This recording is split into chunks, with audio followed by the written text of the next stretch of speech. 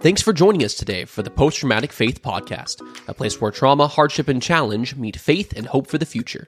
Here is your host, Jill Riley. Welcome to Post Traumatic Faith. Season 3 has arrived. I am so excited to share with you this season new guests, new topics, and some great conversations. So tune in every week. On Fridays, we will have a new episode. Also this season, we will celebrate our 100th episode. So stay tuned for that. Just happens to fall on my birthday, October 28th. So we will have a big celebration. Thank you so much for joining us. And here's today's guest.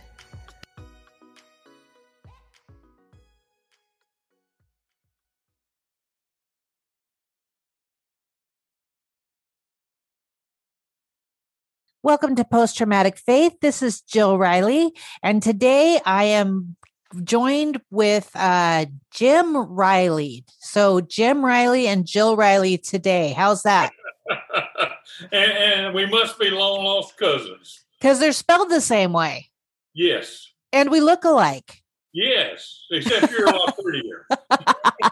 Thank you. Let me tell you a little bit about Jim in just a minute here. Let me pull it up here. Jim Riley was born on the banks of the Cane River in Natchez. Okay, you're going to have to say that one for me. Okay, Louisiana, the heart of the Southern Cotton Patch. Growing up in this rural setting, developed the love and passion he has for the outdoors and for the wildlife he hunted. After graduation from Louisiana State University with a degree in industrial engineering, Jim worked in the oil field for more than 20 years. Now he is happy at home with his wife. What is your wife's name? Linda. Linda, how long have you been together? We have been married for 44 years this year. Congratulations. That's amazing. That's the decision I ever made. I haven't made many of them, but that was a good one. Very good. So tell me a little bit about where you're at in Louisiana. I'm interested when you say you're in the middle of the cotton there. Well, I'm actually down in South Louisiana now. I was born up in North Louisiana, and it's almost like two different states. The North Louisiana is all hills and rolling and lots of cotton patches and lots of cornfields. South Louisiana is more swamp area, lowlands, and I'm right outside of Baton Rouge, the capital of Louisiana, a little bit to the northeast of Baton Rouge. What do you love about Louisiana? Well, it's called Sportsman's Paradise. That's what it goes with. And you can go 3 miles in any direction, find wilderness, you can find lakes, you can find rivers, creeks, swampland, hills. It has a little bit of everything. It has a diverse ecosystem that supports a variety of wildlife and fisheries. We have, as you know, in South Louisiana, we love crawfish and we love oysters, and they're plentiful down here. We're in the middle of crawfish season. I had some boiled crawfish last Saturday, and they were absolutely delicious. Nice. Well, you know, when you say Sportsman's Paradise, I come from Montana, and there would be some that would take issue with that. They would, you know, this is a little different terrain than Montana. A little different terrain, indeed. Yeah, New Orleans is actually 13 feet below sea level. I don't think many places in Montana below sea level. Nope. I don't think. Well, you know, it'd be interesting to ask my pilot husband, but I don't think there's any place that's even at sea level. So, no, you guys are way up there. You're in the hemisphere. Yep, definitely. Well, tell me a little bit about growing up in Louisiana. What was your family like? Well, I came from a traditional family. We weren't rich in the way the world measures richness, but we were rich. We had a few acres along the Cane River, and I could get my cane pole and a can of worms and go down on the banks and enjoy the day. And there's nothing better than that. Growing up in the country, being around farm animals, we had cows and goats and pigs and chickens and everything else that you find on a farm. I had a horse when I was growing up and learned to ride a horse, and Big Red was his name, and I miss Big Red. What kind of a horse was he? He was just a Heinz 57 horse. Oh, okay. He's from a lot of different breeds, but he was good to me. Well, good. So how did you get involved in the oil field? Right out of college, I interviewed with a lot of different companies. Mobil Oil interviewed me and asked me to go in their procurement section as an engineer. They were trying a new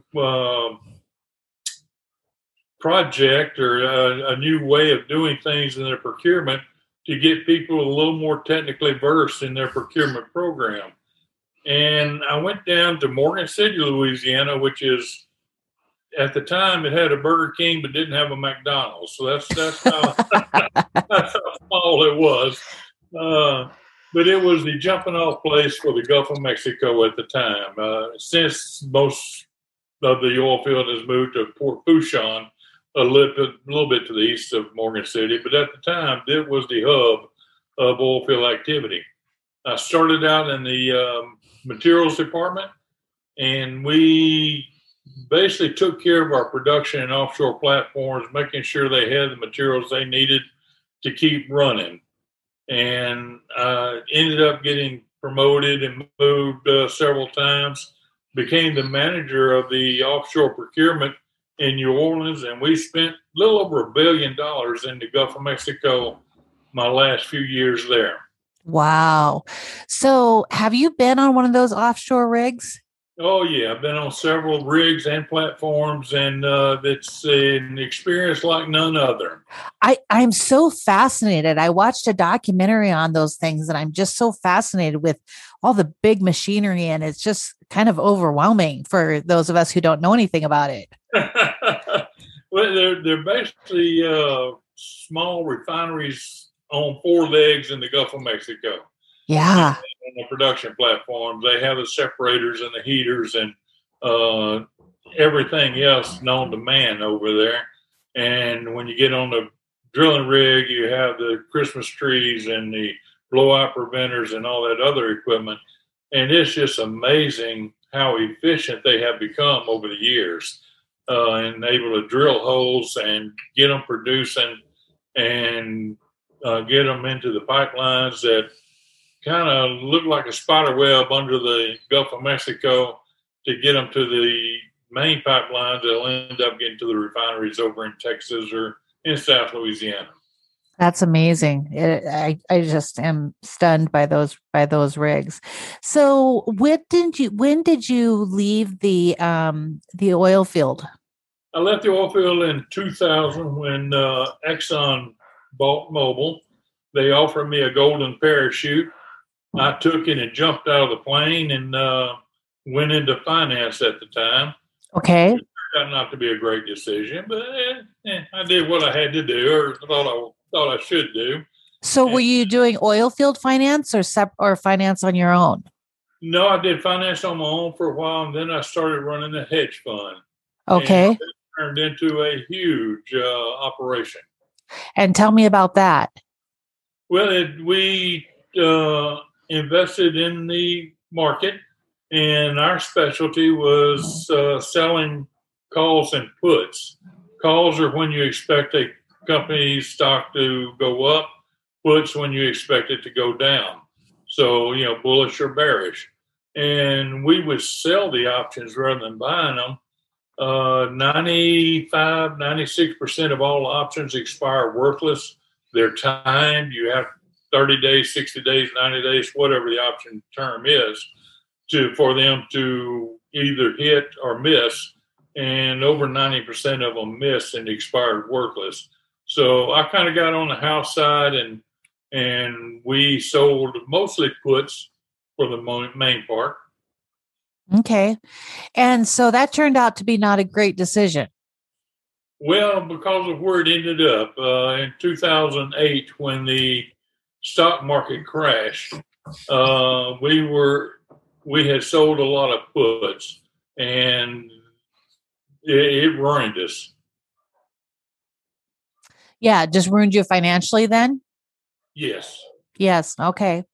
Okay. Well, you were incarcerated from 2015 to 2019. Yes, when my hedge funds went down, the government said I didn't report the losses in an expedient manner. And so they convicted me of that, and I surrendered to the Federal Bureau of Prisons in March of 2015. Well, Jim, tell me a little bit about that experience. First of all, just when it starts to come apart at the seams and you know something's going to happen, what is that emotion like? It's gut wrenching. It's like there's a big hole in your soul that just can't be filled. Uh, I guess one of the worst days of my life was when the judge pounded the gavel and said guilty, and said he would sentence me to 5 years, which turned into 4 because of good behavior. But it was a gut wrenching. I've been in church all of my life and never gotten in trouble, never gotten even speeding tickets. And this just absolutely tore me and my family up. I felt worse for my wife and kids than for me. They had to live with it, and they had to bear the consequences of my decisions. Yeah. Yeah. So, what was the experience like in prison? Give me kind of a picture of what your days looked like. 24/7 zoo. Uh, the guards would tell us when we could get up, what we could eat, when to take our medications, when we could watch TV, when we had to go to bed. They controlled our lives. It's a tremendous loss of liberty, which is designed to be. But that was the main thing. And then the environment there was total chaos. People would scream, cuss, holler, fight, and there would be deaths 24/7. A lot of the people I was with, including some of my cellmates, died while I was their cellmate. And there was very little compassion in prison. What do you mean several of them died? I mean, how did they die? I was in a medical facility, and I had some medical issues, and we were on a floor where we called it the carry-out floor. They didn't expect us to live. So a lot of them would die while I was there, and they were carried out. But that didn't stop. I expected, I was a white collar, but I expected to be housed with other white collar criminals. And that didn't happen. My first day there, I pulled my wheelchair up to the table, and there was the only spot available. The guy to my left, actually the one to my right, had killed his girlfriend and cut her up. The guy across the table from me had shot a policeman, and the guy to my left had a too close of a relationship with his German Shepherd and his dogs. Those are the kind of people that I got thrust in on, and it was an experience. I'd never been around hardcore criminals before. And why weren't you put in a white collar facility? Because of my medical issues. They only have a few medical facilities in the Federal Bureau of Prisons, and they can't afford to have it segregated to white collar and others. Okay. And when I went to I started out for 2 months in a camp, which is considered white collar, except you get the people less than 10 years, and they could have been convicted of anything. So it wasn't. There are no white collar facilities in federal prison. So what is it like when you pull up to that table and you discover the magnitude of the crimes that your fellow inmates had committed? What is that? I just imagine that being so intimidating and so overwhelming. It is, but in prison, one cannot show weakness. It's like wolves. The other inmates will prey on weakness. Prison is full of gangs. They had MS-13. They had the white supremacists. Every clique had a gang, and most people belonged to one gang or another. I never joined a gang and had no inclination to join any. For the most part, I stayed to myself and tried to write books and read books. I read over 600 books, actually over 650 books in the 4 years I was there. Plus, I wrote over 50 stories, both novels and short stories. But how did you stay safe with not being involved in a gang or having a group to kind of have your protection at heart? Standing up against the people who tried to bully, and there were plenty of bullies in prison, and have to show strength. And I showed strength when I first got there. I'm not a small fella, and I'm not a weak fella. So when I showed strength and stood up against them, they backed down, and still had a few instances where it wasn't pleasant, but we got through them and we made it through, and it turned out to be an opportunity rather than an obstacle. Mm. How did your family sustain and hold it together while you were in prison? That was the worst part. I had two adult sons, and they had to hear about me going to prison, and that was tough on them. But it was the toughest on my wife. We lost everything. When I went into surrender to prison, the only thing I owned were the clothes I wore in. And it was real tough on her. She had to go back to work for the first time in over 30 years. And she had become accustomed to being a stay-at-home mom. And so it was a tremendous adjustment for her. And, of course, she didn't have much money to live on. My brother helped us out. He provided a house for her to live in and gave her a car for her to drive around. And I'll be forever grateful to him for that. Wow. Wow. And I mean, without family, sometimes getting through those times is impossible. Wouldn't have happened without my brother's help, and my sister helped too, but my brother really stepped up to the plate. Yeah. So how did you deal with the trauma of incarceration? Because that's a very traumatic experience. How did you process all of that? Well, if it wouldn't have been for my faith, I wouldn't have been able to. I have a deep faith in God, and I trusted Him to get me through every day. And I just took it one day at a time. There were plenty of times when I didn't think I would make it home. In fact, the doctor told me at one point that I had less than a week to live. So just took it one day at a time. And here you are. Yeah. Yeah. So, did you find other people inside that were able to have some kind of familiarity or camaraderie with you around faith? Yes, we had a minister come in on Sundays and lead a service, and there were probably 24 people who went to that out of 1,700 at the prison. So, but it was nice, and I ended up with a cellmate that was tremendously faithful and had a great trust in God. And he and I, that was a pleasant experience.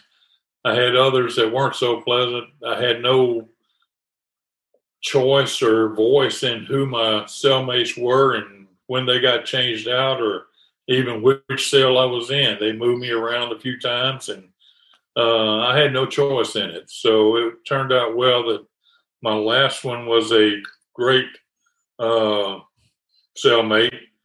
The one before him was a white supremacist with totally different views than I have. Wow. Wow. So now you are a full-time author. What kinds of books do you like to write?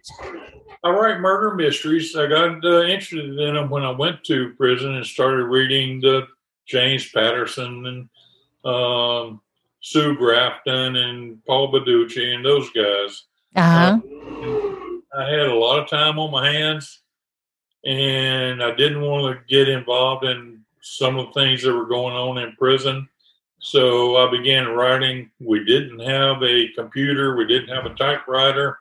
All I had was pens and paper. And so every day I would spend 3 or 4 hours just writing on those pens, on those pads. And I ended up with almost 60 novels and short stories that I was able to bring home. And now I'm in the process of transposing them.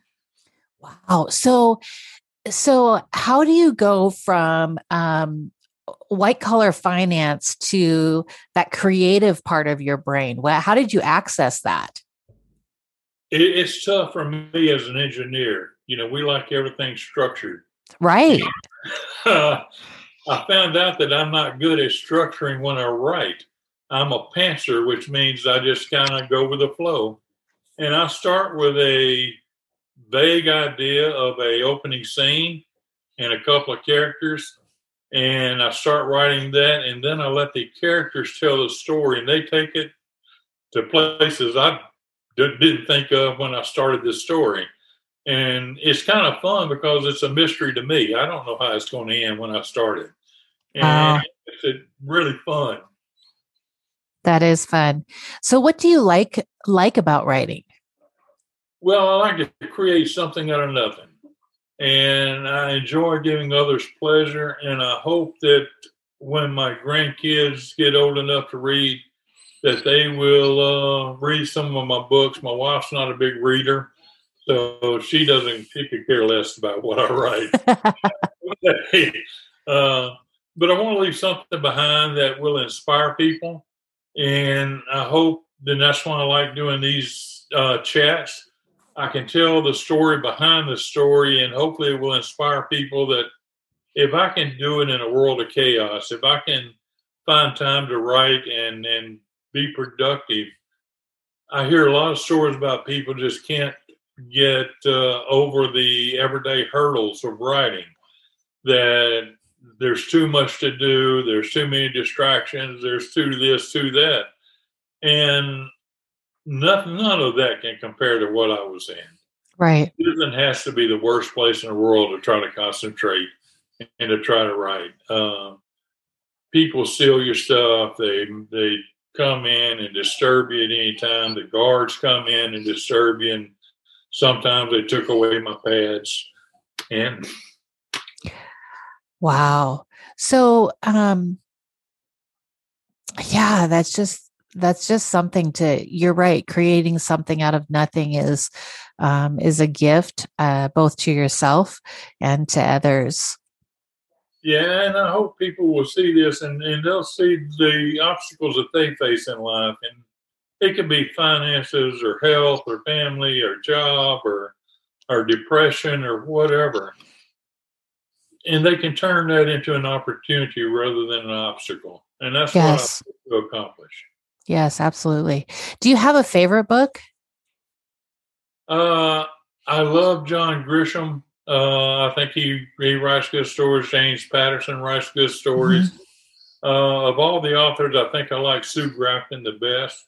She had a way of making a book kind of humorous without being outright funny. But it's a pleasant read, and she did a great job doing that. It was a shame that she passed. Yeah, absolutely. What is your favorite of your books? My first one, Murder in the Atchafalaya. And I guess because it's my first, it's my favorite. It was the first one released after I got out of prison. And it encapsulates the way I like a story to go. It has a good bit of humor in it. It has a good bit of action. It has a good bit of mystery. And I like all of those ingredients. Like making a good gumbo. You need all the ingredients to make it good. So it's got to be a little bit spicy and very tasteful. Yes. So how do people find out about your books, or how do they find you? Are you on Amazon? Where are you at? we're on Amazon and probably every other ebook outlet in the world. We're in a lot of physical stores. They can go to my website, which is jimriley.net, and they can find all the books that I've written, those that have been published and those yet to be published, and they can find me there. Okay. I also have a prominent Facebook page. Just search Jim Riley on Facebook and you'll see my page, and I do a lot of posting on Facebook. Have you ever thought about doing a memoir? I have, but I'm not sure it would be interesting enough. You know, I look at people like you who have accomplished so much, and so far, I'm not there yet. I'm working on it, but I'm not there. Well, I look at people like you and I think you're an overcomer of obstacles, and people need to hear those positive messages. So thank you. I appreciate that. Well, Jim, it has been my pleasure and honor to be able to speak with you today. And I wish you the very best in your books and your publishing. And we will put all your information in the show notes so people can find you. And thank you so much for your time. Thank you, Jill. I really appreciate it. And you're doing a great job. Thank you. Bye-bye. Bye. If you enjoyed this episode, we would love it if you would leave a review on your favorite podcast platform. You can find Jill at jillriley.com, on Facebook at jillriley.author,